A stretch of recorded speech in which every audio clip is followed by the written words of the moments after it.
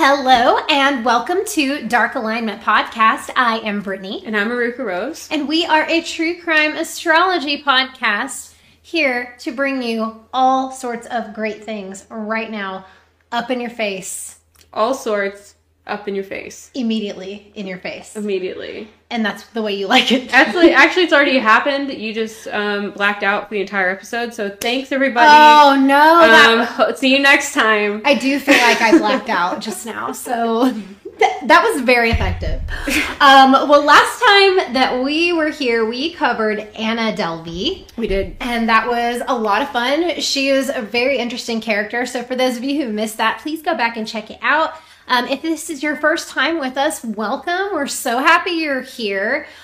Trigger warning, though, we're going to be talking about murder, and this episode in particular has a lot of murder. Sometimes we have stories like last week, there was no murder at all. Mm-hmm. We were just talking about a dark kind of character. Mm-hmm. We got to bring you back a heavy hitter, guys. Right. It's time for murder once again. Yes. We have only had women here recently, too, the last 3 episodes, I think, were females. We had a lot of females. So I was ready. I was focused. we got to do a heavy hitter. We got to do one of the worst people. We are going to cover the Green River Killer, Gary Ridgway, tonight. So super, super gross story. So trigger warning there if you're new. Also make sure you don't miss any more videos. If you're new, mm-hmm. You want to stay on top of it. Yeah. And if you're a returning listener, you've already got it down. Mm-hmm. So we're not even telling you instructions right now, except please give us some comments, some likes, subscribes, mm-hmm. Rate and review if you can, especially mm-hmm. reviews. If you are on any platform that allows you to do that, we would mm-hmm. love to get 5 stars. It really, really helps the show out. That's the best possible thing. If you want to just help us out, just a tiny bit, mm-hmm. it's the best way to do it. Mm-hmm. So please do that. Also, share this podcast mm-hmm. with, I know you've challenged people. Did you get any screenshots from anybody of accepting your challenge to share it with, I think you said 5 friends right now and send me a screenshot to prove it? Yeah, you had a request or something. I don't know if I've checked the Dark Alignment messages in a minute. Okay. Then, so I need to look. There could be a screenshot waiting in your DMs. And if you are the person who followed Aruka's instructions, thank you. Mm-hmm. And if you haven't done it yet, you could actually beat everybody to the punch right now. Mm-hmm. What if you're the first one? Mm-hmm. You will get special shout outs on the show. Oh, for sure. If you share it with 5 friends and prove it to us. Also, you can hit the bell if you're on YouTube, yes. or I think a lot of the podcast platforms have a favorites or notification option, and go ahead and turn all those on. You are right. And if you really, really want more, you can join our Patreon. Patreon mm-hmm. has been watching. They actually just got another video before this. It was really funny. And it was completely unplanned. It was totally unplanned, mm-hmm. but we kind of talked about if we could hire anyone for anything, what would we hire? And we kind of talked about some astrology in there mm-hmm. and why we chose what we chose. It was a good time. So we give a lot of really fun, interesting, random content on Patreon. We'd mm-hmm. love to have you join us there. There's 3 tiers, so check that out.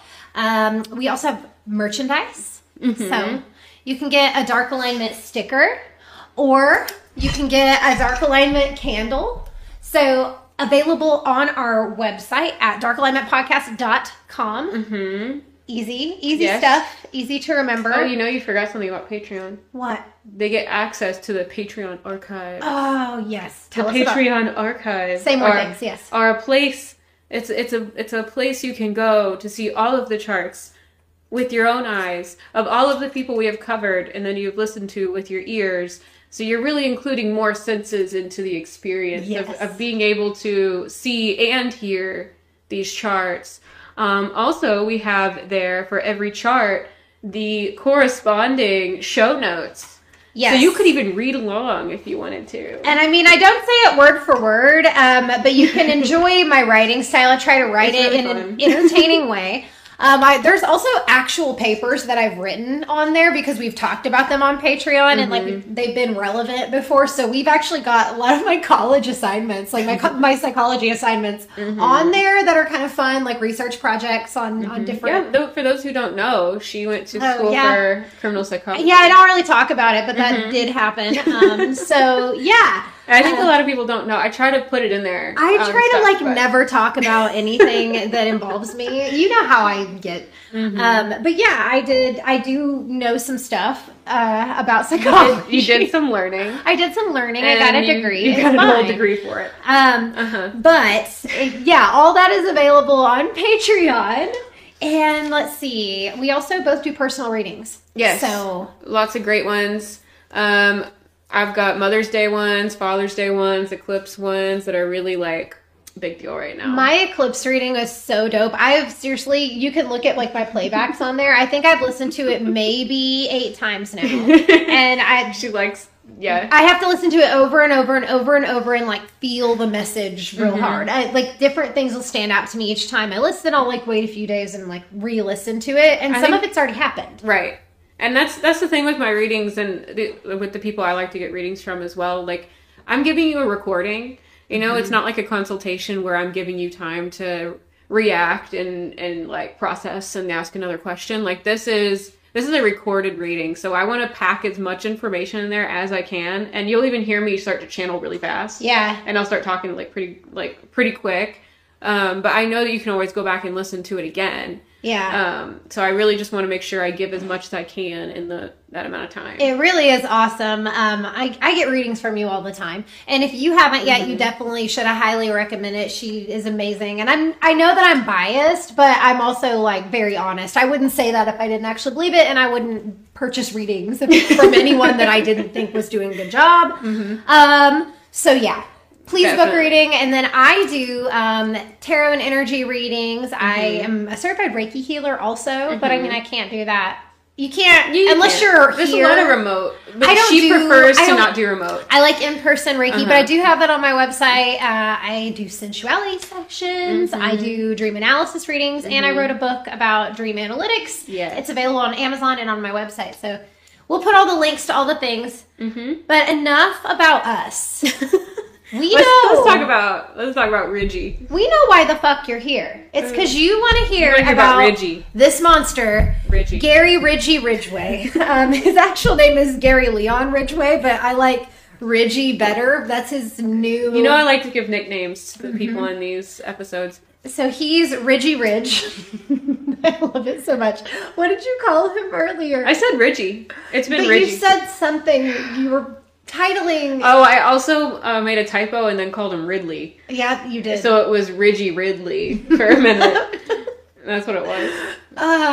It was very entertaining. It's gonna, if I go too far past that, it's just gonna be a completely different name. I like it. Yeah, keep doing it. I like to see how the name evolves. And these are people that, you know, you don't get like super upset, like horrendous murderers, you don't get super upset for messing up their name. Yeah, we don't really, they deserve to at the very least have their name screwed up. Even if they have an easy name like Gary Ridgway, even more so they deserve to have their name a little bit messed up, just because it's never happened to them before. And I grew up with a really horrible name. So anyway, getting into the story, my sources, first of all, so Wikipedia, always my favorite. So donate to their website if you are a Wikipedia user. Real Crime, Gary Ridgway, The Green River Killer, which is a documentary. Unsolved Mysteries had a really fun episode because they hadn't caught him yet. It was an old school episode, and it was like really fun to see. Like they talked about the other suspects, and Gary Ridgway was not one of them at the time.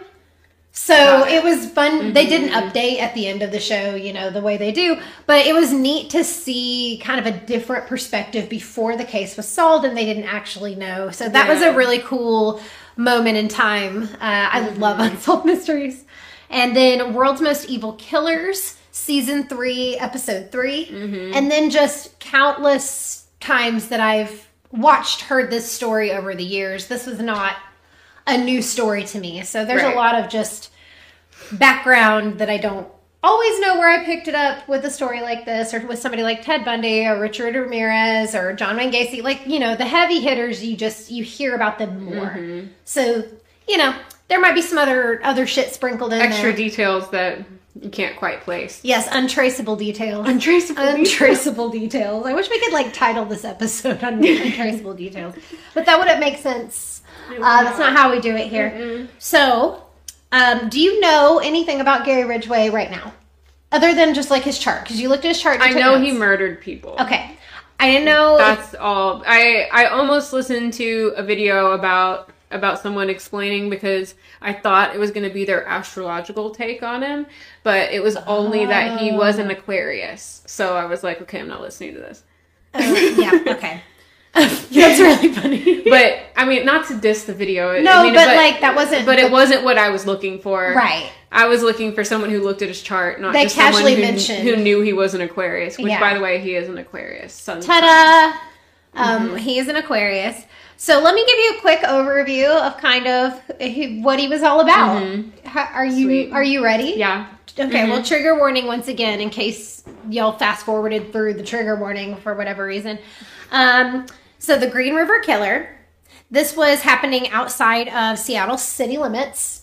Seattle city limits. Seattle city limits. Did I say that weird? No, it was the city alliteration. Seattle. Yeah. So I that's feel like where I want to make a tongue twister. Okay, well, I'll circle this and make a note. I'm gonna write tongue twister and later we'll workshop it after. Yeah. We'll do do a TikTok of you doing this tongue twister. Yes, that's what we're doing. Sounds good. That's what we're doing later. So follow us on TikTok. Anyway, the Green River Killer murdered over 4 dozen women. It's a lot. Mostly sex workers. He often engaged in necrophilic acts with them after they had died. And all the while, he portrayed himself as a gentle family man, a father, and a husband. He was legit hiding in plain sight among everyone. No one suspected him. The total number of his victims has not been confirmed to this day. He's one of America's most prolific serial murderers in history, and he has 49 confirmed victims who were all recovered from, like, in the river and around the Green River. So he got away with this for around 20 years before he was finally caught. So sounds, wow. Long-standing. Long-standing. Do you want to go ahead and talk about like just his sun, moon, rising before we talk about his childhood? I wanted to say. Yeah. I felt like you had the fact that she's been real in my head tonight. I have. I've been like predicting stuff I say. We're so connected. I like it. I don't feel like many people can do that with me. Get a bestie that can read your mind. Okay. So the fact that he wasn't caught for a long time, guess what he has in his top 3? Scorpio. Yeah, he's got a big Scorpio placement. I've never seen his chart. This is just, we see this with any Scorpios we've had. Major Scorpio placements, it's been like, oh, it took a long time for them to get caught, or nobody thought that was, something that they would do. Like, it was like... It'll come up again later. I don't want to spoil it. Especially with, like, GSK... And maybe the Zodiac Killer. Like, it's just suspects. So long. Major. There's the Scorpios that are, like, really almost getting away with stuff, I think. Yeah. Ooh, spooky. So, Scorpio moon. Okay. And then, so this is also funny. He's got an Aquarius sun and an Aquarius rising, so he's also a double Aquarius Scorpio like me. Oh, wow. But it's his moon in Scorpio instead of his sun. So interesting. That is really interesting. It's really weird now, like in the later seasons, we're getting more of them have similar charts to me. Right. When we started off, they were all like you, and now they're getting to be like me. You're getting your turn of But it's good to know that, if I was going to murder somebody, I would get away with it for a long time. Oh, that's actually really Because that's what I'm taking away from it. Yeah, that's the lesson here, is you can... It'd be probably... Yeah, anyway, I need to stop talking about that. I have no desire... don't, give it away. This is officially evidence at your murder trial.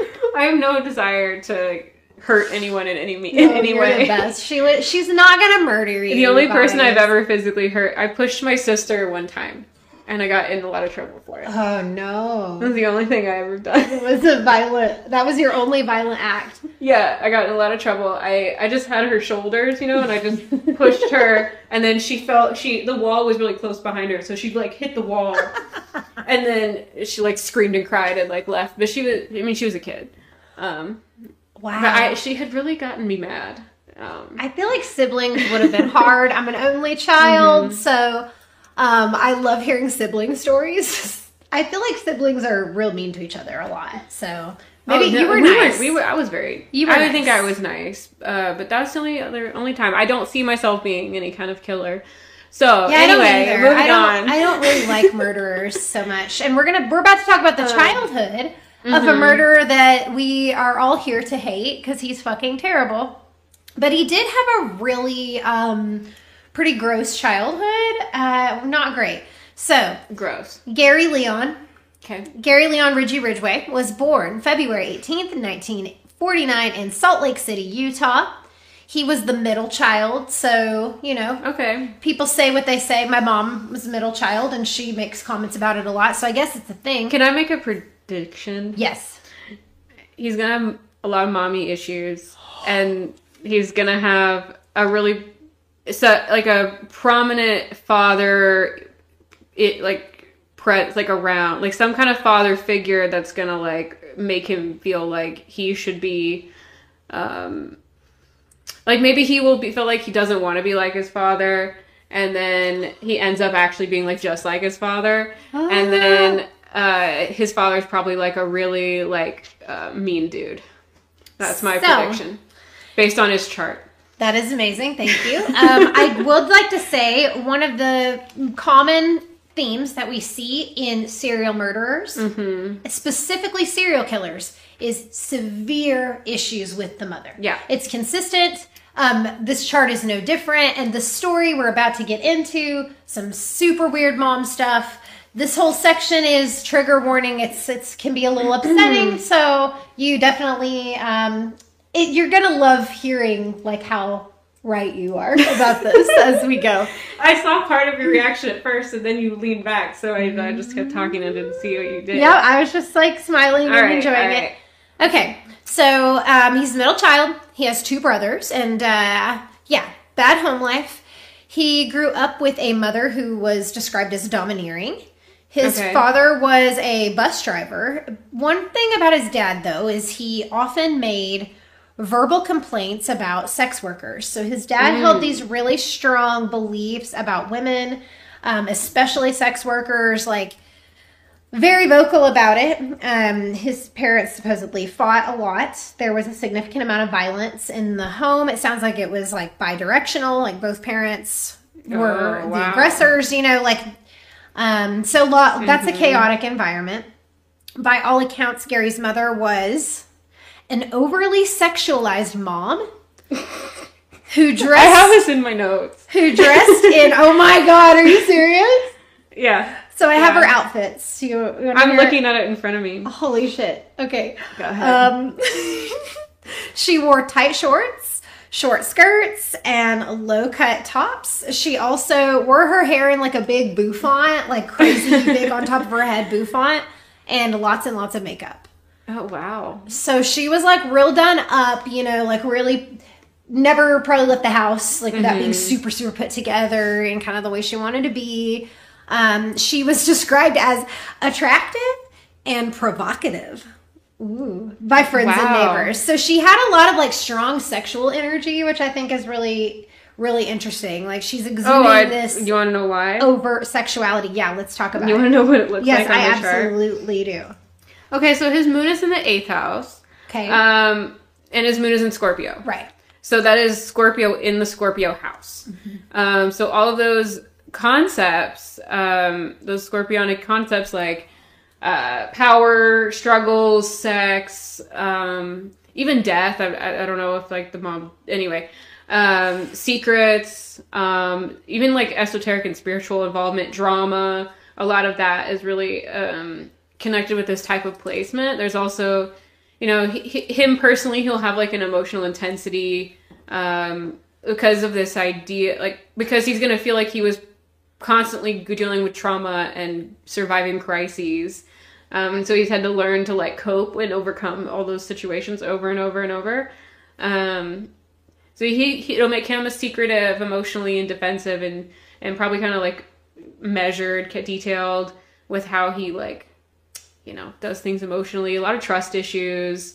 Even though he'll want like a deep intimacy, he'll be too scared of it. Especially interested in death and sex and healing and spiritual esoteric subjects. The moon is square to Venus, so like a struggle with loving energy or aesthetics. As with this also representing the mom, we'll see that same thing, a struggle with feeling love and care from mom. So he's also going to have that in relationships pop up. It can also accentuate this kind of aspect, like moon square Venus is kind of like a bitch.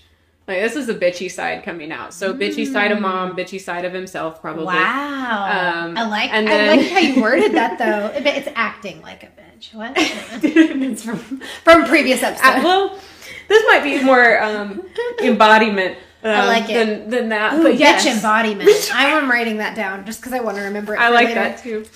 Okay, the moon is trine Mars, so that's where you're getting a lot of this, like, she's also the aggressor situation, where she's also violent and domineering. That it can also make it where it's easier for him to express his feelings through action rather than speaking, because his moon is also square Mercury. So that's struggle to articulate and communicate his feelings and perceptions and make sense of his inner world. So it's the easiest thing on his chart is for him to like do something about it rather than like try to talk about it or try to understand how he's feeling. That's going to be really challenging for him. And for anyone also who has these kind of placements, it's not anything you can't work through. It doesn't seem like he really tried to, or that wasn't how he used this energy on his chart. At his core, he's experiencing difficulty expressing what seems to be incommunicable. I just wanted to say incommunicable. That is a great word. And then lastly, his moon is square Pluto, which again is a lot of power struggle, a lot of sex themes coming up again, like, I don't know, quintuple fold now. Mm-hmm. Mars can also have passion, sex themes come up with that. This kind of placement would make it where you tend to respond to situations and emotions in a ruthless way, in a self-punishing way, with difficulty making a good use of your power and intuition. There's a struggle to dig deep into emotions and bring them to the surface with this type of placement. It makes it puts stress on the sense of intuition, power dynamics. It also motivation a little bit, but he's got that Mars trine, so I'm really not feeling like that. Yeah. Okay. I think that's pretty much it. But I put a whole thing about mom issues. That's in fun, here. And we haven't even gotten to the mom issues yet. This is a precursor to the mom issues. Uh-huh. So quickly going to kind of talk about some of the major risk factors. Like I always want to highlight that a little bit as we go through. It's neat to kind of understand the commonalities and the recurring themes. It's not that any of these cause someone to become a killer, serial murderer, whatever, but they kind of all pile up. It's like getting the sink clogged with like little pieces of this, little pieces of that. When there's too much of it and there's nothing to kind of push its way through, you know, it makes it more likely. Yes. With each risk factor, like as they are multi-layered, it increases the likelihood of antisocial behavior. And that can come in a lot of different forms. But violence is definitely part of that pathway. So that's like an extreme side of coping with it. So Gary struggled with some of the classic serial killer childhood things. A big one was bedwetting. That is a significant risk factor. It is just the shame of it. It's just to continue to be bedwetting past like kindergarten. Oh, it's like a trauma thing too. So he continued to wet the bed until he was a teenager. So yeah. Other risk factors are fire starting and harming animals. He has some of that sprinkled in later. But, like, it's a big red flag if you've got a teenager that is still wetting the bed. Like, that's really not a good thing. And when this happened, his mother made it a whole lot worse. So, it's very trigger warning. This is really rough. So, she would wash him herself and, like, put him in a bathtub and, like, scrub his genitals. And like, so that's like really inappropriate. It's even more traumatizing. Yeah. So he started to become aroused by it, which was also confusing and traumatic. Yeah. One time, like one particular night, she was scrubbing him and her robe came open and she was naked underneath. So he saw her naked and had sexual thoughts about her and arousal, and he knew it was wrong. Like, he says he knew it was wrong. But he was like, he was going through puberty, he's really confused. This is a really weird, you know, his mother's already like this overtly sexual. There's a lot going on here that's really creating some internal issues. So he later, as an adult, told psychiatrists that he had all these conflicting feelings of anger and sexual attraction towards his mother, but that he also fantasized about killing her. Yeah. So he's Those having are all Scorpio, 8th house, Mars, Pluto, Venus, all of that. All of this. So yeah, that's not good. And like I said, the fire starting, like that started around this time as well. So arson is another act. Like these are all just, these are kind of more serious red flags. These aren't really necessarily risk factors. Risk factors are going to be more like the violence in the home, having, you know, the issues with the mother. These are things that can be overcome. But whenever you are looking at like the behavior's already escalating to the severity of the bedwetting, the arson, that violent behavior, like that's kind of the result of risk factors and how they've manifested in a person. So yeah. Another stuff on top of all of this is Gary had a learning disability. He was dyslexic. This is this is a risk factor. This is something that you can overcome. Children work through this all the time. But on top of everything else, this was one more thing. It caused major difficulties in school, which that's peer rejection happens as a result of that. There's social issues, just so many things kind of compiling here to create this storm. And this is during a time where special attention was not really given to kids in this way. You know what I mean? Like, we know this now. This is like the late 50s, early 60s that he's going to school. So in today's world, we know that children who are struggling with reading or comprehension or math or whatever, like they need extra attention. They need tutoring to get them caught up. Like, we facilitate that now. But this was not a time where that was addressed. So his IQ was described as being in the low 80s, which isn't like super low functioning. It's like a Forrest Gump level. It's like a, you know, kind of some social awkwardness, like not, it's just, you know, be a little below average. But violent behavior starts happening here, and trigger warning, this is not good. So he escalates. He decides to stab a 6-year-old child when he is 16. He was never actually connected to this case until like way later, after he was caught as the Green River Killer, and he confessed this. But the little boy survived, so was really lucky. But Gary led this child into the woods and stabbed him through the ribs and into his liver. He said he wanted to know what it felt like to kill someone. So this is really troubling. It gets a lot worse, but that is his first like overtly violent act on another person like this. And that's the first known, but he confessed to everything. So I feel like if he had done anything else, he would have talked about it. So the next section I have entitled Love of Sex Workers and Marriage. So do you have any thoughts before we go into more of his adult kind of situation? We're just moving into like a sexed up murdery zone. And lots of we're getting into like 8th house territory. Yeah. Like, you know, he's gone through childhood. He's gone through a lot of these lower houses at this point. So I'm not surprised with the way his chart lays out for him to start at like teen years. Because when we get to 8th house is when it's the age where you would start to like have those kind of like sexual relationships, like, you know, generally, like very generally speaking.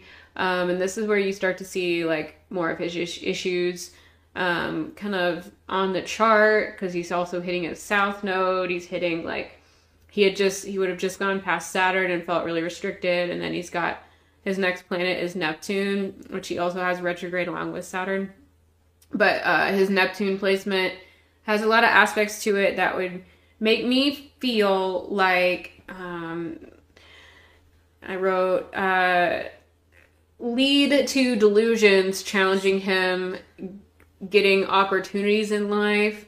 And he gets really stuck in these, like, ideas about himself and the world. So I just think that, like, having it come up with Neptune here and the South Node and the moon is in this house. Don't forget that. So it's like he really, like, it's like that time of life where you're really dealing with with these concepts for him. Okay. Awesome. So this is where it's hitting on the chart, in my opinion. So we're going to get into his, like, late teens, early 20s, like, like late adolescence, early emerging adulthood, kind of transitional. This is a very transitional point in life for everybody. 8th house. Yes. Well, I love it.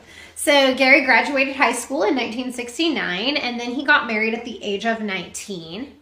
So for his first wife, he actually married his high school sweetheart named Claudia, but not a good relationship. So we'll get into it. Gary joined the Navy. Okay. And he was sent to Vietnam. That was, you know, yeah, do you see? Okay, so I wasn't sure what was going on in Capricorn. But he's got Jupiter there and Pholus, so it makes some sense where he was getting opportunities, and he was traveling through, like, an organized, like, a major organized group. We've talked about Capricorn in that way kind of before. Yeah.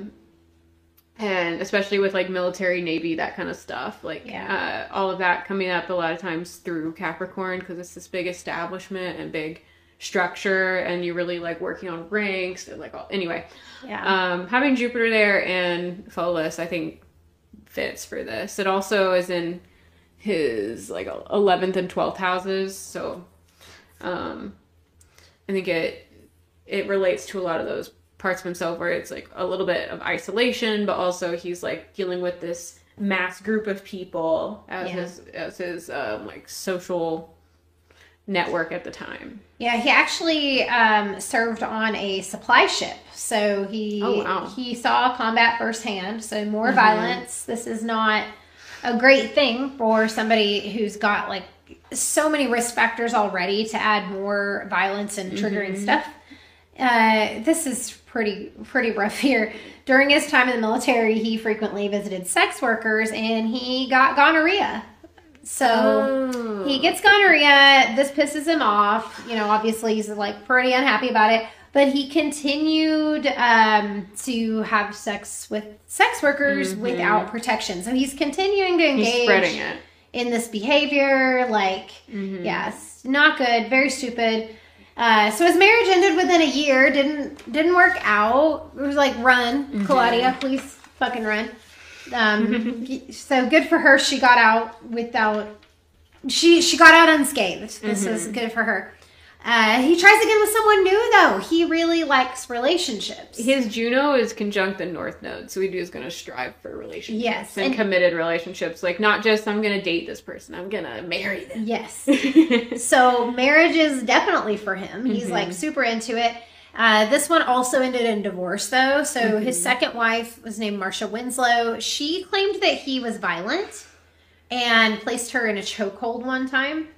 Then several of his ex-girlfriends said that, like, his sexual appetite was insatiable. So he has really high sex drive. He does, you know, some violent things that don't sound consensual. Yeah. That's where the issue lies. If your partner doesn't consent to what the fuck you're doing, you don't get to do it with that partner. Right. Like, no, that's not how it works. So it's one thing to have high sex drive, but it's another to make aggressive sexual demands or inflict non-consensual sexual violence. Let's just be very clear about this. He and Marcia did have a child together. So they welcomed a son into the world in 1975 named Matthew. So now he's living this life as, like, he's like a real family man now. He's a dad, he's a husband, but he's also being, like, sexually violent towards his wife and, like, demanding high amounts of sex. So it's not doing well in the marriage. So now we're going to talk about some religion, which I'll be interested to see how this shows up on his chart. I've titled this section, Jesus to the Rescue. Gary becomes religious during his second marriage. He was, like, doing door-to-door prophet sort of stuff and, like, you know, ministering to people. He would read the Bible aloud at work and at home, which is really intense to do at work, to just like loudly be like, reading. That seems so intense. It's not, I wouldn't be able to handle it if somebody was loudly reading the Bible at work. I feel like that's a huge HR thing. Yeah. Real fast. I don't know what year this was, but and then this is the 1970s. Maybe you could get away with it. But it's just really funny.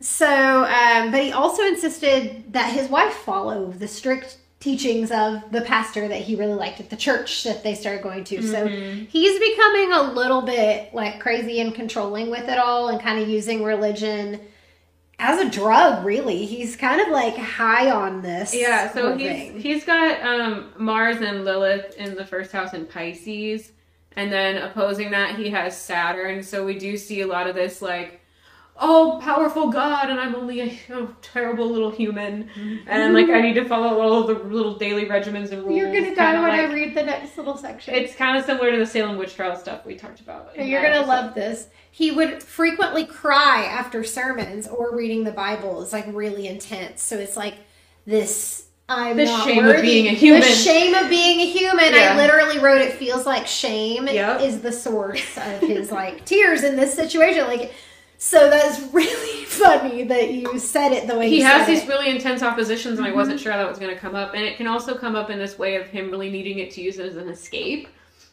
Or, you know, if he is going to, with a lot of Pisces stuff, when people with a lot of Pisces placements start to struggle, they tend to want to escape, and sometimes that's addiction, sometimes that's, you know, really being obsessed with video games, sometimes that's turning to all-powerful God because you're really a lowly human that doesn't deserve anything. Especially when you have Saturn in Virgo opposing all of those placements. Oh, is it similar to having a Pisces sun with a Virgo rising? Because it feels familiar. It feels familiar to me. So he did have this like struggle inside of him, because as much as he's like into all this conservative stuff, he's also like asking his wife to participate in like public sex acts and in what is referred to as inappropriate places. I don't really know what defines that. But sometimes he would take her to where his victims' bodies were later discovered. So he had like areas, like he's taking her to like dumping grounds, and like it's super gross. Yeah. So there's more than anything, he seemed to be super conflicted about his own sexual desires. Like, I'm this big sinner, but this is how I feel, this is what I want, and this is what I want to do, and I want to be... He's really struggling with this a whole lot. And when you have all that shame on you, like, it makes it easy to be like, oh, well, then God, I just need to turn to God, because a lot of the way that the churches teach Christianity is in this like really shameful, like it lines up with their worldview. Yeah. So it's easy for them to go into it, I think, when they're already in a place like this. Yeah. He's just like a walking contradiction, because he's openly complaining about all the sex workers in the area, but at the same time he's also soliciting these women for sex acts. Absolutely. So he's paying them, and he's mad that they're there, but he's utilizing their services while they're there. It's this like condemning of his own behavior, condemning of the self. Like this is a really... That's exactly what it is. That's very punishing way to exist. Yeah. A Saturn opposition will do that. It's opposite his Sun and Mars. So it's literally like, oh, all these restrictions on my passion and on my sense of self.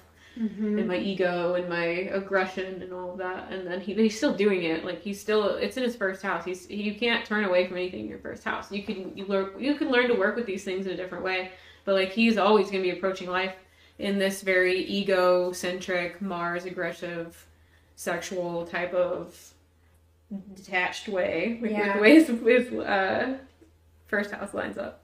Anyway, go ahead. Okay, so the last section was called Jesus to the Rescue. This section is called actually Judith to the Rescue, because spoiler alert. This is the third wife? His second marriage to Martha didn't work out. It did not last. Can you believe it? Probably because he was out being a total monster. It's fine. He got another divorce, and he married for a third time in 1985. And this is super significant. It actually slowed down his crime spree.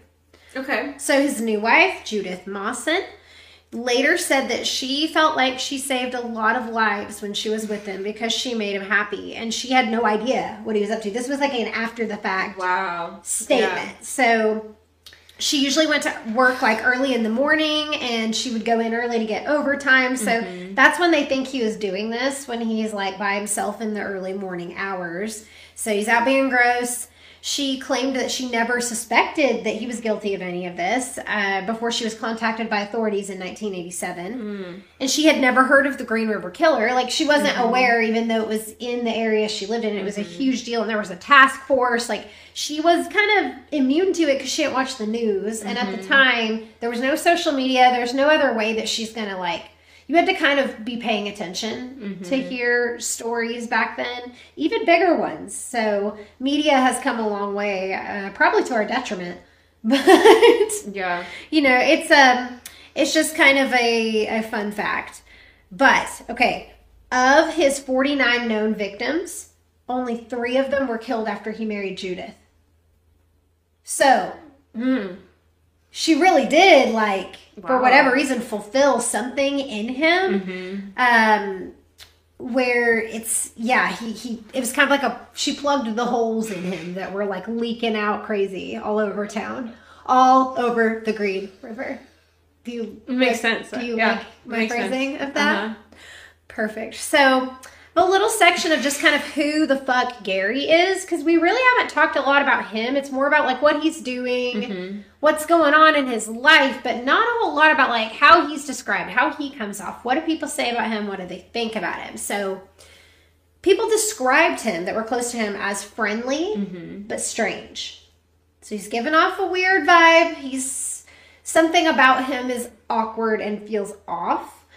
But it's interesting compared to other serial killers. He's super emotional. And we talked about this with his moon and everything. That's not common because most of our serial killers and serial, offenders like this, serial rapists, anything like that, they're usually certified psychopaths. So they're emotionally shallow people. They only are mimicking other emotions to kind of further their agenda. They don't experience grief, shame, guilt, or any of the normal in quotes, typical emotions that somebody who's not a psychopath will feel. So the general public will feel, if you accidentally trip somebody, you'd be like, oh, I feel really bad, I'll help you up. Like, that's a normal response to something that happens. Like a psychopath wouldn't have. They would know. Think, it would be appropriate for me to do this because everyone else does that, so I should do that. They've been socially trained to do these things, but they're not doing it from a place of feeling. So it's very, very interesting. But this is crazy. After one of his crimes, after one of his murders, Gary laid down next to the body and cried. So he's feeling remorse like immediately, feeling large amounts of shame. It's all his religious convictions because it's driving him to, he's like going to this extreme place in his sexuality and then immediately feeling like he needs to repent. He has a lot of emotional stuff tied into this on his like no aspect network over here. Yeah. So I'm not too surprised by that.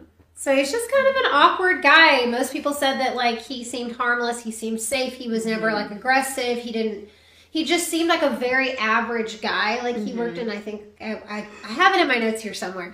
He worked in a paint factory. Like, he wasn't, like, a showy kind of guy. Real normal, wife, kid, like, just go to work, go home.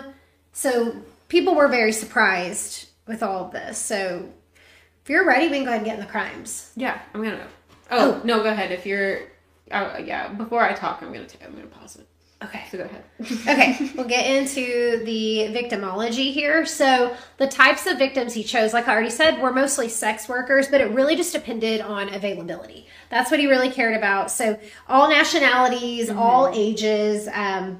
Really just between like 15 to 23 years old. So young women, but like not as specifically like I'm looking for a teenager. Not specifically. He was looking for an available person, a vulnerable person who's not going to be tracked, missed. So a runaway, a sex worker, somebody who is less tracked. So it's easier for him to get away with it. So he was tactful, in his selectiveness, but it's just like whoever's available. So It's tactful, but maybe it's not. I don't know. You can frame it both ways. But the commonality, sex workers, runaways. Most of the girls who were sex workers actually knew each other as well because of their line of work. When you're working the streets, you like get to know the other girls and what area they're in, and like you're all kind of, you probably share clients. So the girls were knowing when somebody would go missing. So they were aware to an extent of like when the girls are getting picked off, or like they went with this guy and didn't come back. Like you start to recognize that, especially when your life depends on it. Yes. You start to recognize that stuff. So police didn't know they had a serial killer on their hands until they found the first 6 victims. They were all along Washington's Green River. So he had a specific dumping site for them. All of them had died of asphyxiation as well. So they had been strangled. And this is a fun fact right here. This is a good time. I forgot I put this whole sidebar in here. I should have like notated it better for myself, but this was an exciting part. So only 8 years after Ted Bundy's reign of terror in Seattle. So this is the same town, new serial killer. Ted Bundy's already in prison, like he's already serving his sentence. So when police see this happening, though, they're not fucking around. They're trained for this now. Like they've already like caught a serial killer. So everything's good. And a fun Bundy fact. Ted Bundy assisted with this investigation for the Green River killer. Yes. Yes, and I'm not fucking around this time. I'm not joking. I like to prank her a lot, so now I don't know if she believes me when I say crazy shit on this podcast. That's believable, I think. I said Anna Delvey was going to be our new co-host on the last episode, so that was a lie. This is true.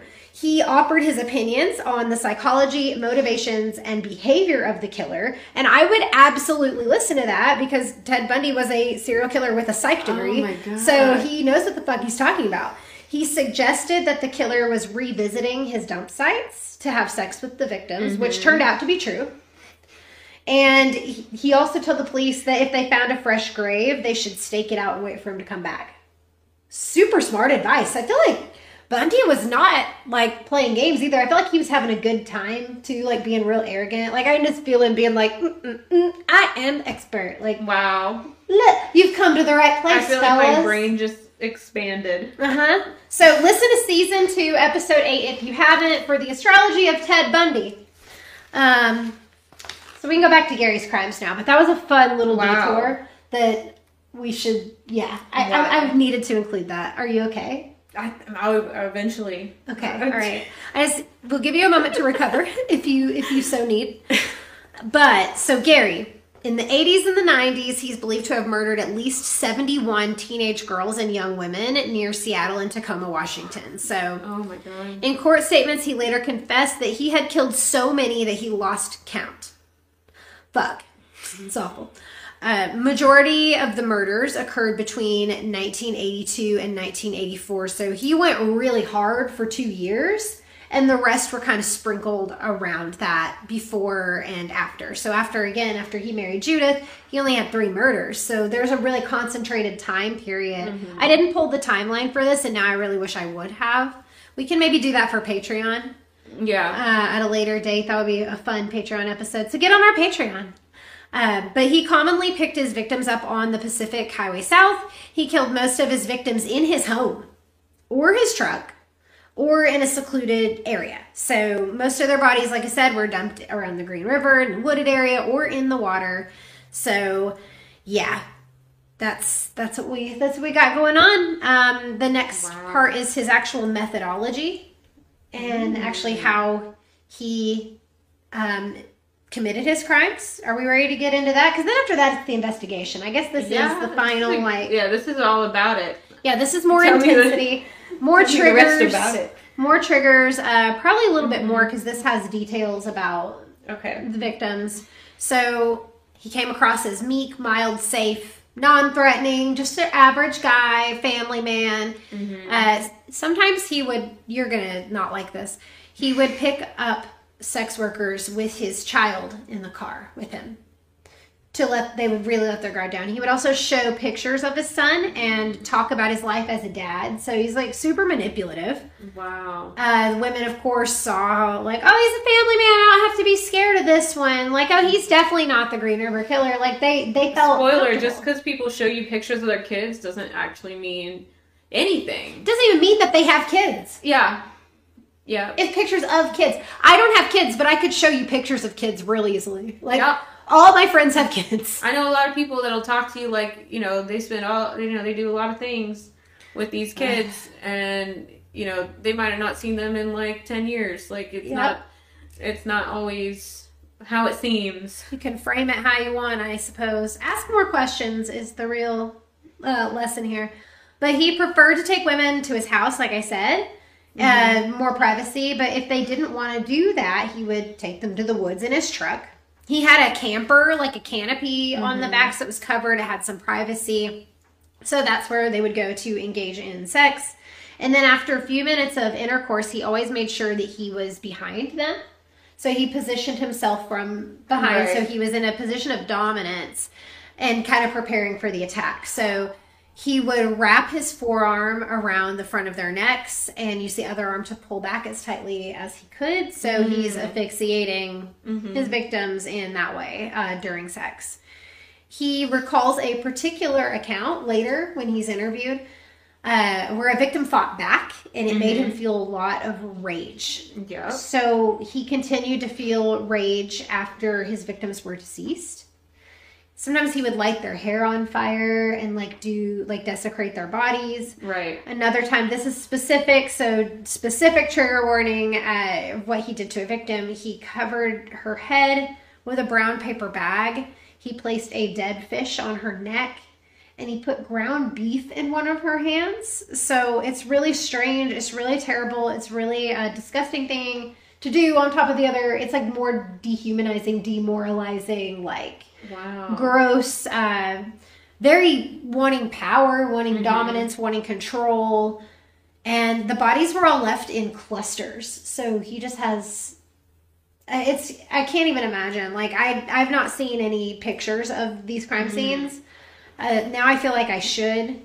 But he also posed the bodies and they were usually completely nude. So... he went back, like Ted Bundy predicted, he went back and he had sex with his victims post-mortem for days after. So engaging in necrophilia, which is a major concern. He mentioned, this is super gross, that the flies and the maggots would make it less appealing after a few days. So, like, you know, that would be the deterrent. There was like a time frame on it, which is so fucked up to think about. So...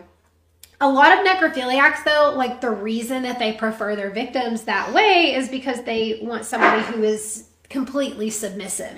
That's not really the case here. Yeah. But that is the most common, someone like Jeffrey Dahmer. Yeah. Season 1, episode 9, if you want to hear that story. But he liked his victims to be entirely submissive and was drugging them in the beginning and then, like, started actually killing them because he wanted to, like, keep them with him. So someone who could never leave. Right. And someone who's just fully submissive. He didn't like a conscious victim. But obviously, like, Gary Ridgway did. So he didn't find necrophilia satisfying, really. Like, he said it wasn't really, like, a thing he enjoyed. But it reduced the number of corpses that he was... It like he could go back and revisit that experience instead of killing again. Yeah, so it reduced the number of, like, living victims because it's hard to just keep picking them up and getting away with it. So he would kind of buy some time for himself before he had to do it again. Yeah. So it's kind of like a reducing his risk of getting caught. So there's like a practicality in his mind to this disgusting, sick thing he's fucking doing. He's reasoning it out like, oh, well, you know, it's like having leftovers to him. Yeah, like exactly. It's rationalizing. Yes, it's a really fucked up framework of how he is processing this as he's doing it, and the way he talks about it is very much like that. Wow. It's like a process procedure type. Well, here's the reason behind this. Like, it's this very, is what makes sense. Yeah. Oh, wow. It's very intense. So that is all on his crimes. For the next section is barriers to the investigations. If you are in Northwest Arkansas and looking for affordably priced photography and videography services, then you should definitely reach out to Nice NWA. Yes, you should. With photo sessions starting at $100, now is a great time to update your company's headshots, get graduation photos, new family pictures, and more. Looking for video work instead? Yes, videos start at just $300 and are a great way to boost your marketing engagement online with current customers and potential new customers. It's also a great way to create highlight reels of your next event or just to tell your story in an exciting and creative way. Nice is not just locally owned and operated, but is also a certified minority and veteran-owned business that started right here in Northwest Arkansas in 2017. So, go check them out on Facebook or on Instagram at Nice NWA or by visiting their website at nicenwa.com. So I'm not surprised at a lot of this like sexual component with how much the Scorpio moon is involved in this chart situation. There is this trine over to the Mars placement, and the sun is actually right there too. So I'm not sure if I've talked too much about his first house. But he's got the sun as his very first placement in Aquarius, and it's right at the last degree of Aquarius. So it does have some kind of this, if you do cusps, like it does have a little bit of this Pisces flavor to it. Mm-hmm. And, you know, Aquarius risings can come off friendly, but like different, like eccentric. Yeah, like a quirky. Yeah, like, oh, they're kind of their own person. Like, you know, like it's not always, it's more of like a unique character in the world. It's usually how they show up. That is what people said about him. Like, he's different. Yeah. He's different. Even idealistic, and so a lot of them can be more socially conscious, like Aquarius placements generally are. They kind of can detach about what the things they care about and try to come up with like a structure to like serve that thing that they care about. I'm not sure if we see too much of that side of him, but I mean, I feel like the structure he created was his schedule and window to commit his crimes. Like that's true. And he tried to think like, he tried to be practical about like, well, if I have leftovers, then I'll kill less people and it'll be better. Like he had a method to it, but it just, there's a lot of randomness in there, but he tried to make at least a structure that helped him facilitate what he wanted to do and get away with it for longer. So very self-serving kind of thing. But it's kind of this like back and forth thing, because Aquarius placements can have they can be more like unaffected by power and status. However, he has this conjunction like first thing in this house where it's like very egocentric. So it's almost kind of like it's balancing out, or like it's a very odd combo. Because generally speaking, the sun in the first house is someone who has a strong sense of self, very self-assured. They know who they are and what they are about. But he does have this like Neptune quincunx to it, and that Saturn opposition. So it's like every time he uses that energy, like, first of all, Aquarius kind of makes it feel weird. And then he's got these aspects that are kind of giving him these delusions and this, like, sense of shame about it. So it's really confusing for someone who wants to kind of be self-prioritizing, for it to also have parts to himself that are so against that. And I'm sure that showed up more in his childhood in the way that he was traumatized as a child. Yeah.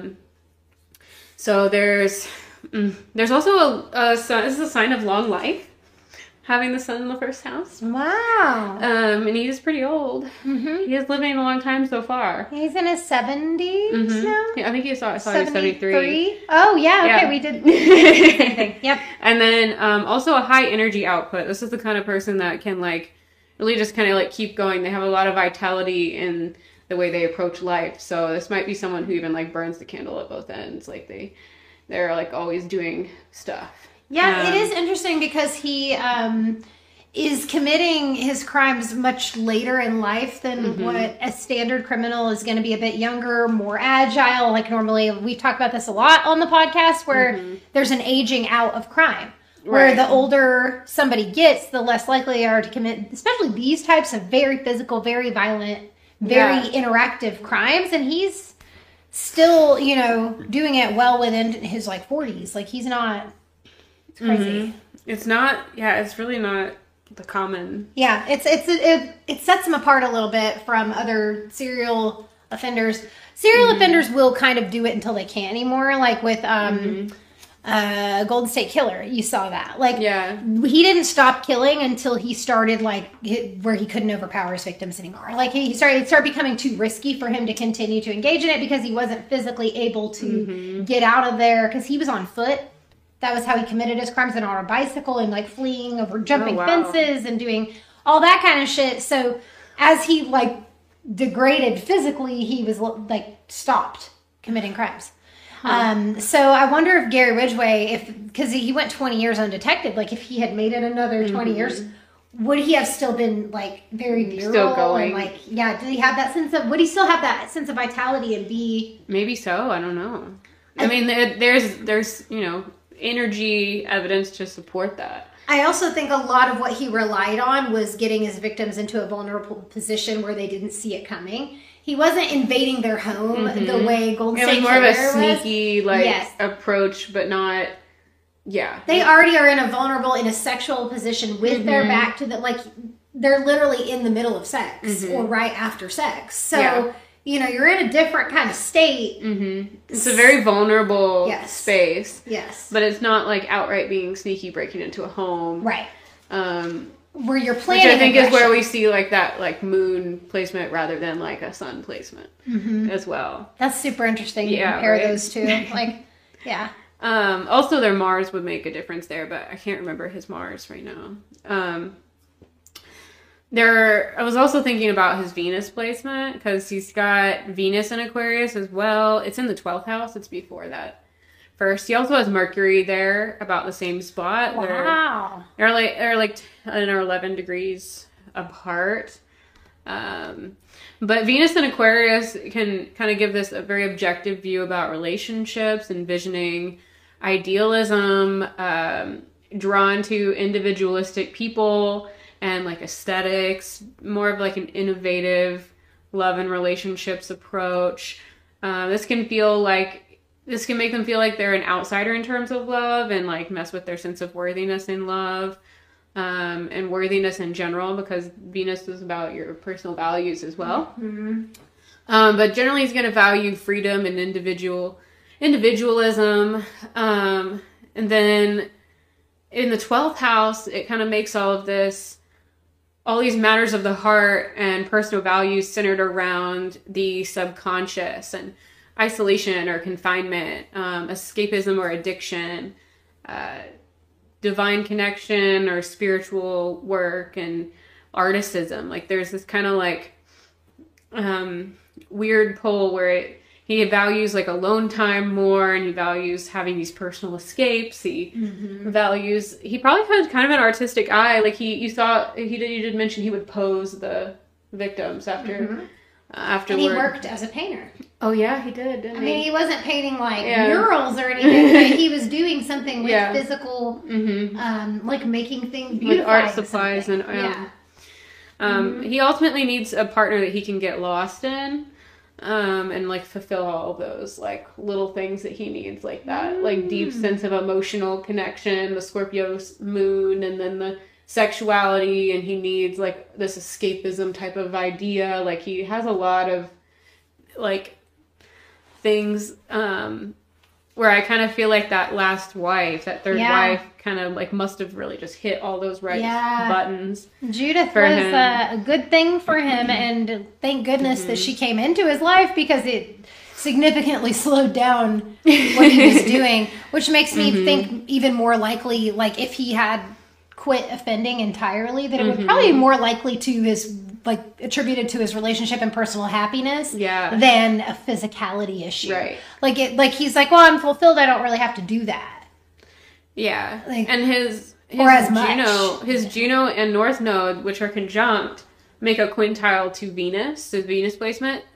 So like some of that Venus stuff that he deals with, like his outlet is like he can come up with a creative solution through marriage. And Wow. so that is like shown on the chart as well. And I think that's really what he tries to do, because he does have a moral dilemma about the actual crimes. Yes, he does experience shame. He does have a lot of emotions. Like, he does have remorse, which is so interesting.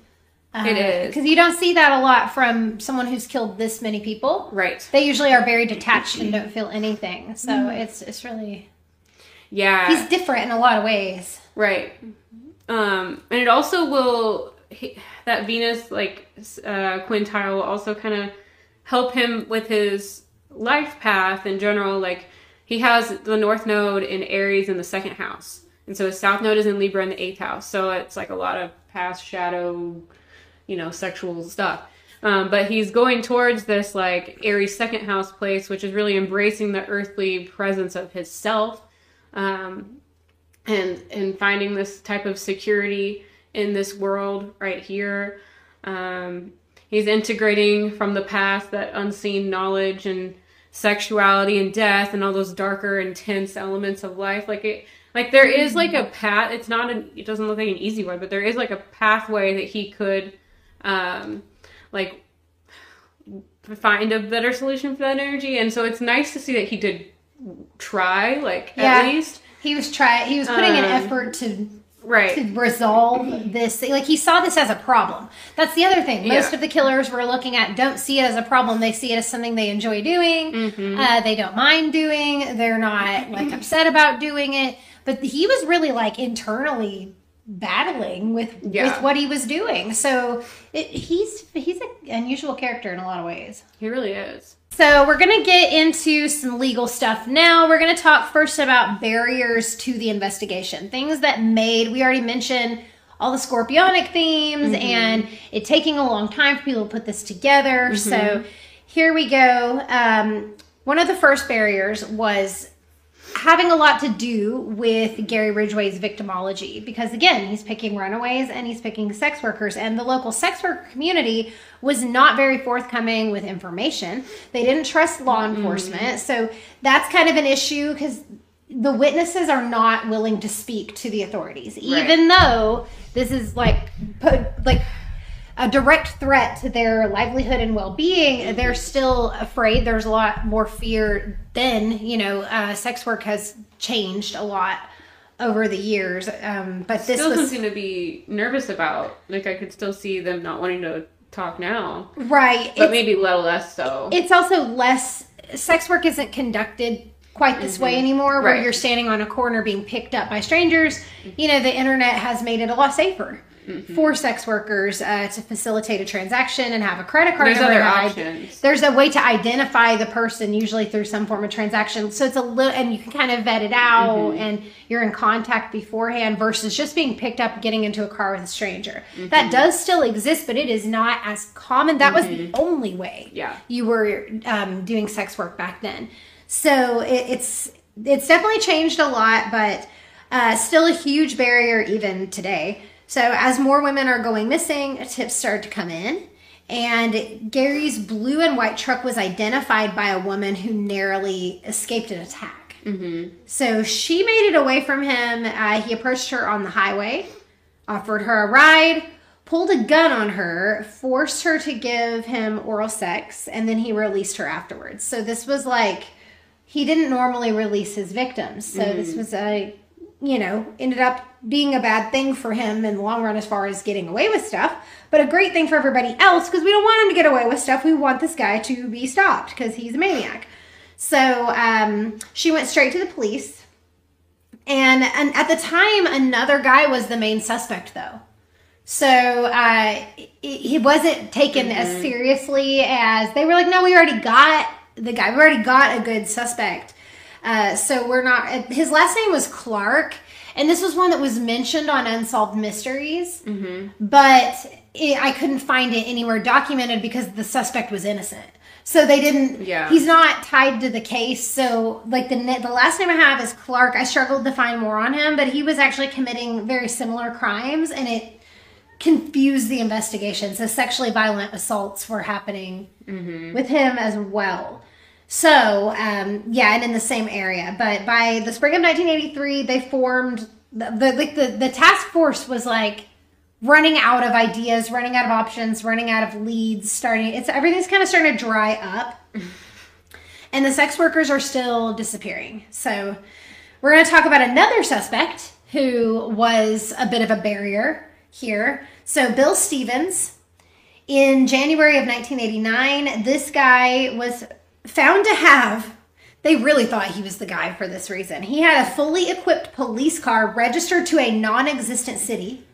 He had an ambulance, a motorcycle, and several other things that made him seem like he's this viable suspect who's like really using deceptive tactics to get his victims. Like, he seems like he's got a full operation. Like, oh, well, this guy's so elaborate. This is clearly our guy.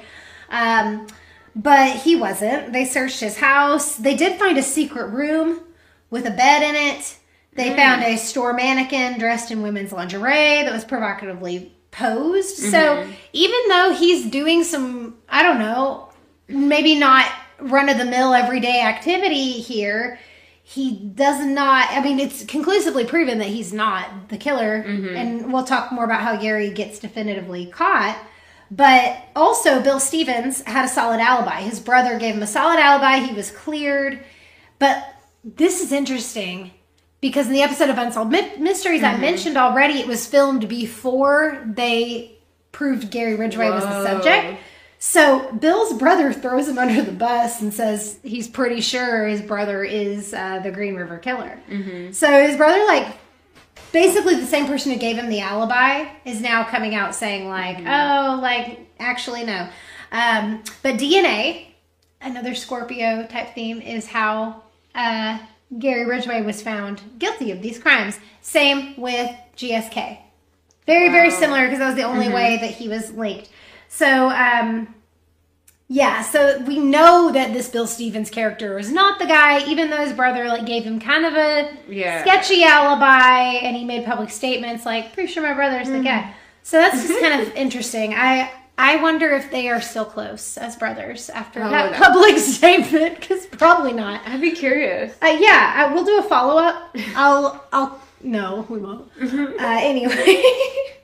So Gary himself was another barrier to the investigation. He purposely did things to throw him off. Yes, to throw everything off. So he occasionally contaminated the dump sites of the bodies. So he would leave things, which in one sense it's like contaminating, but now from a forensic standpoint, it's like giving more evidence. But he would put like gum, cigarettes, written materials belonging to other people. He transported some of his victims across state lines to get them into Oregon. So he's trying to like do some things to throw police off his trail. But we're going to get into how he got caught. So we're catching Gary. Catching Gary is the name of this section.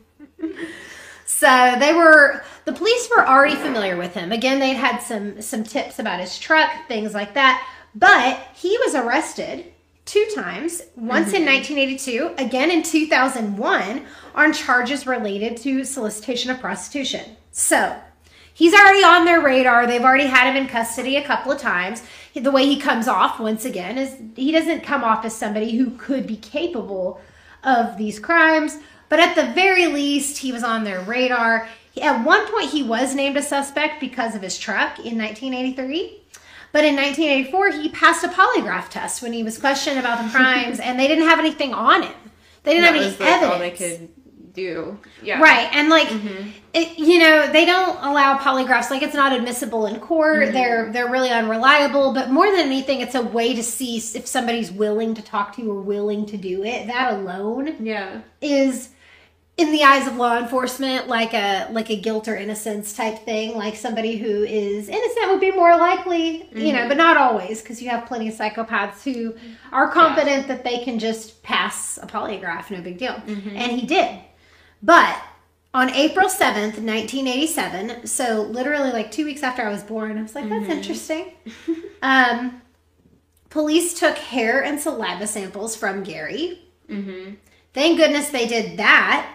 They held on to it because he had been in and out, and they were like, we're just going to get a profile from him, and this is right before DNA was really happening, and like it was very early stages, and there was a huge break in the case when one of the victims had been trailing Gary. He was watching his girlfriend get picked up, and he was like following her for safety.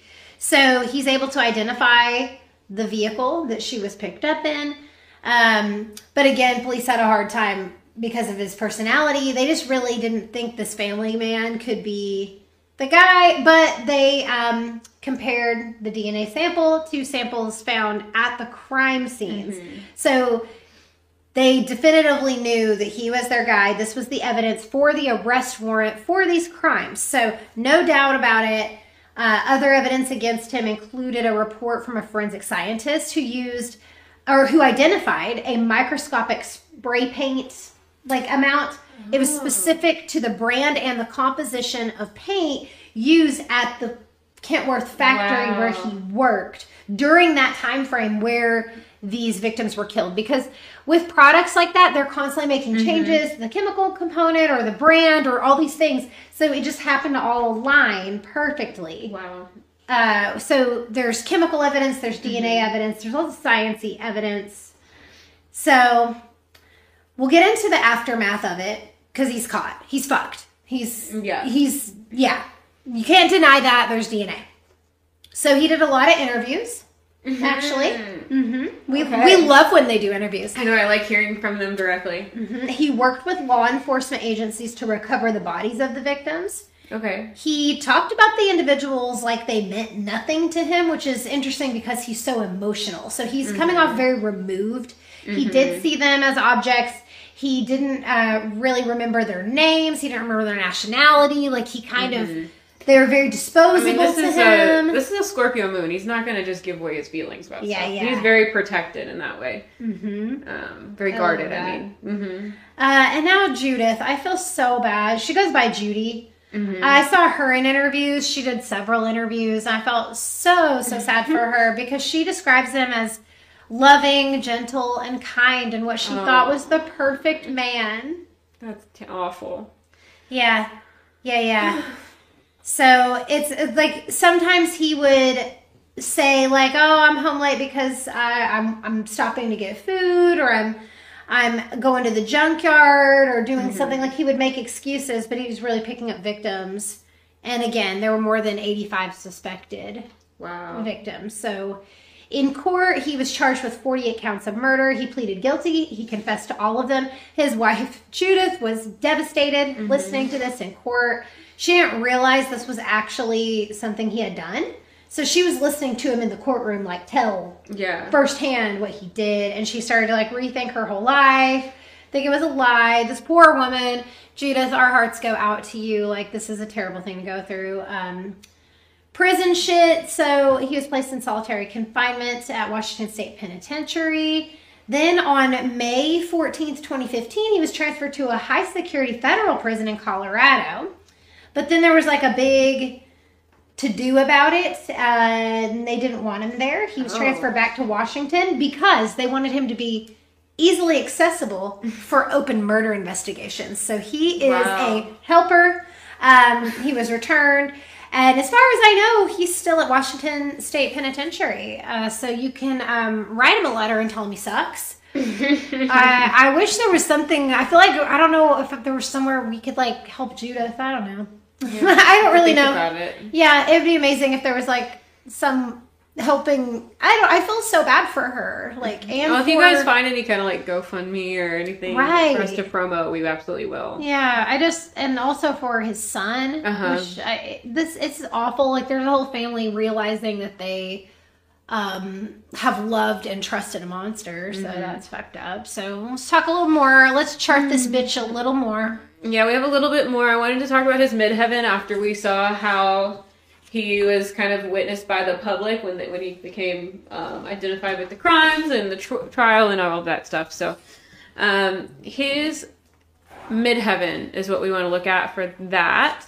This is how you are seen by the public. This is even like social media. This is your reputation. This is your, what you generally become known for. This can have to do with your lineage. This can have to do with your career and success. It can have to do with all of that stuff. So for him, his midheaven is in Sagittarius. First placement in it is Chiron, and the second is Vesta, which is a pretty prominent situation up there to have. A midheaven in Sagittarius. This is someone who comes off like they're a big picture thinker. They're known for risk taking. They become known for coming off friendly and maybe even bringing people together and being kind of funny. Like there's a lot of this kind of charm to that type of energy. Like people are kind of like, whoa, wasn't expecting him. But like there's also this idea with Sagittarius being ruled by Jupiter where if it's your midheaven, you're known for something big. Like you're known for something that got to be really grandiose, really like something that went really far. Like it was something that was taken really far. Yeah. So he was known for that. This is also someone who wouldn't want to show anything like that's not grand or promising, like in general. I'm not sure how this exactly would play out for him day to day, but like in general, like this kind of placement, like I have this midheaven, and like if you post something on social media with a Sagittarius midheaven, like there's a lot of times where you feel really uncomfortable if it doesn't perform well. Oh. And so like it is kind of like, well, what was the point then? Like it almost feels kind of like you either went big or like it's not worth hard it, or go home. It's kind of like it's kind of like if Jupiter didn't like make it happen for you, like it's almost like wow. Like I think it's also known for being kind of adventurous, kind of definitely expansive, maybe spiritual, lucky. He was also seen as lucky for not being caught for so long. And he was very spiritual, but not in like a healthy kind of way. He was spiritual in like a self-deprecating way that I feel like really fueled. Yeah, and that's where I think we see some of this Chiron stuff. We see him really affiliated with trauma and pain and struggle and all of these really difficult things. This alternatively could become a placement of healing. Like if you have this type of placement on your chart, and you're not out there causing trauma, you could also use the kind of placement to bring about healing. Yeah. That would be the alternative of the use of that energy. And then Vesta being there makes it where it's like he's really devoted to this. Like his soul is really devoted to that. He comes off like his soul is really devoted to this pain and this struggle and this trauma. Wow. And that sounds terrible. There are some squares here. There's a square to his Mars, which we already know is involved with a lot of other crap on his chart. So it makes it where like that Mars is directly involved. There's an opposition to Pallas.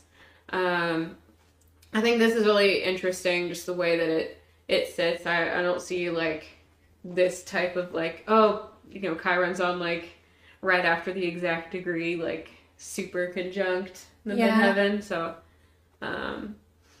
this would be the kind of person who is a very great spiritual healer, or someone like this. It seems like he had both sides where he's going door to door. He's like prophesizing to people. He's like doing ministry work. He's like doing this like bigger purpose, sharing it, and like he's either doing that or he is murdering sex workers and dumping them in the woods and doing necrophilic stuff. And it's so like the dichotomy there is so extreme. Like it really is opposite sides of the pendulum. So it's really intense kind of energy. So that's, you have any very other? Fascinating. No, I think that's it. Okay. That's it for me. You guys, that was Gary Ridgway, the Green River Killer. Thank you so much for being here for that story. If you like what you heard today, not necessarily the details of the crime, so if you loved the information, the astrological analysis, the criminal analysis, and the storytelling, like if you are still here, you fucking liked it. Like you need to don't just let us know, you should let us know. Let the world know. Subscribe, let everybody know with a review, give us a rating. We want to get 5 stars if we've earned it from you. Like at this point we have, but if you don't want to give us 5 stars, like just don't bother. Like don't come in giving a low rating. That's not Especially if you sat through this whole thing. You liked it. Just admit it to yourself. That's so funny the way you said it. Okay. And tell everyone else that you know.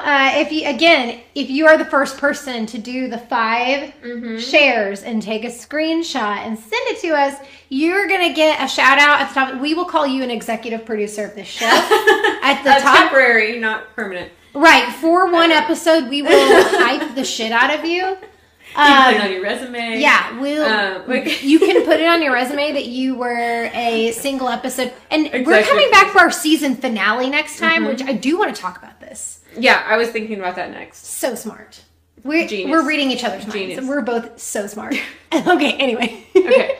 So what we're going to do for the season finale, we have not decided who we're going to cover. So for season 3, episode 12, grand finale, we're going to have a poll on our Instagram where you guys can vote. And we're going to kind of phase them out. We're going to have a few polls of which process people, of elimination. Yes. So whoever's not getting votes, if you're not voting for your favorite stories or the ones you really want to hear about, they're not going to be covered. This is we want to hear from you. We want to hear from you. Give us your opinions. Vote in our poll. You can help decide who we cover for the finale. If you have suggestions right now before we post that poll, please go ahead and leave those in the comments for us. We love hearing from you. We want to give you guys things from this podcast that you want. We just want to give you what you want. Yes. Exactly. We want to give you all the things you want. Again, you can get some merchandise. You can join our Patreon. You can find all the things at darkalignmentpodcast.com. You can book personal readings with us. You can buy materials that we both published on Amazon. We're both technically published authors. Woo woo. So be sure to check all that out. Stay connected with us. And any other announcements before we leave today? No, I'm good. Class is dismissed. Make sure that you continue to love yourselves and chart all the bitches in your life. Thanks, guys. Bye.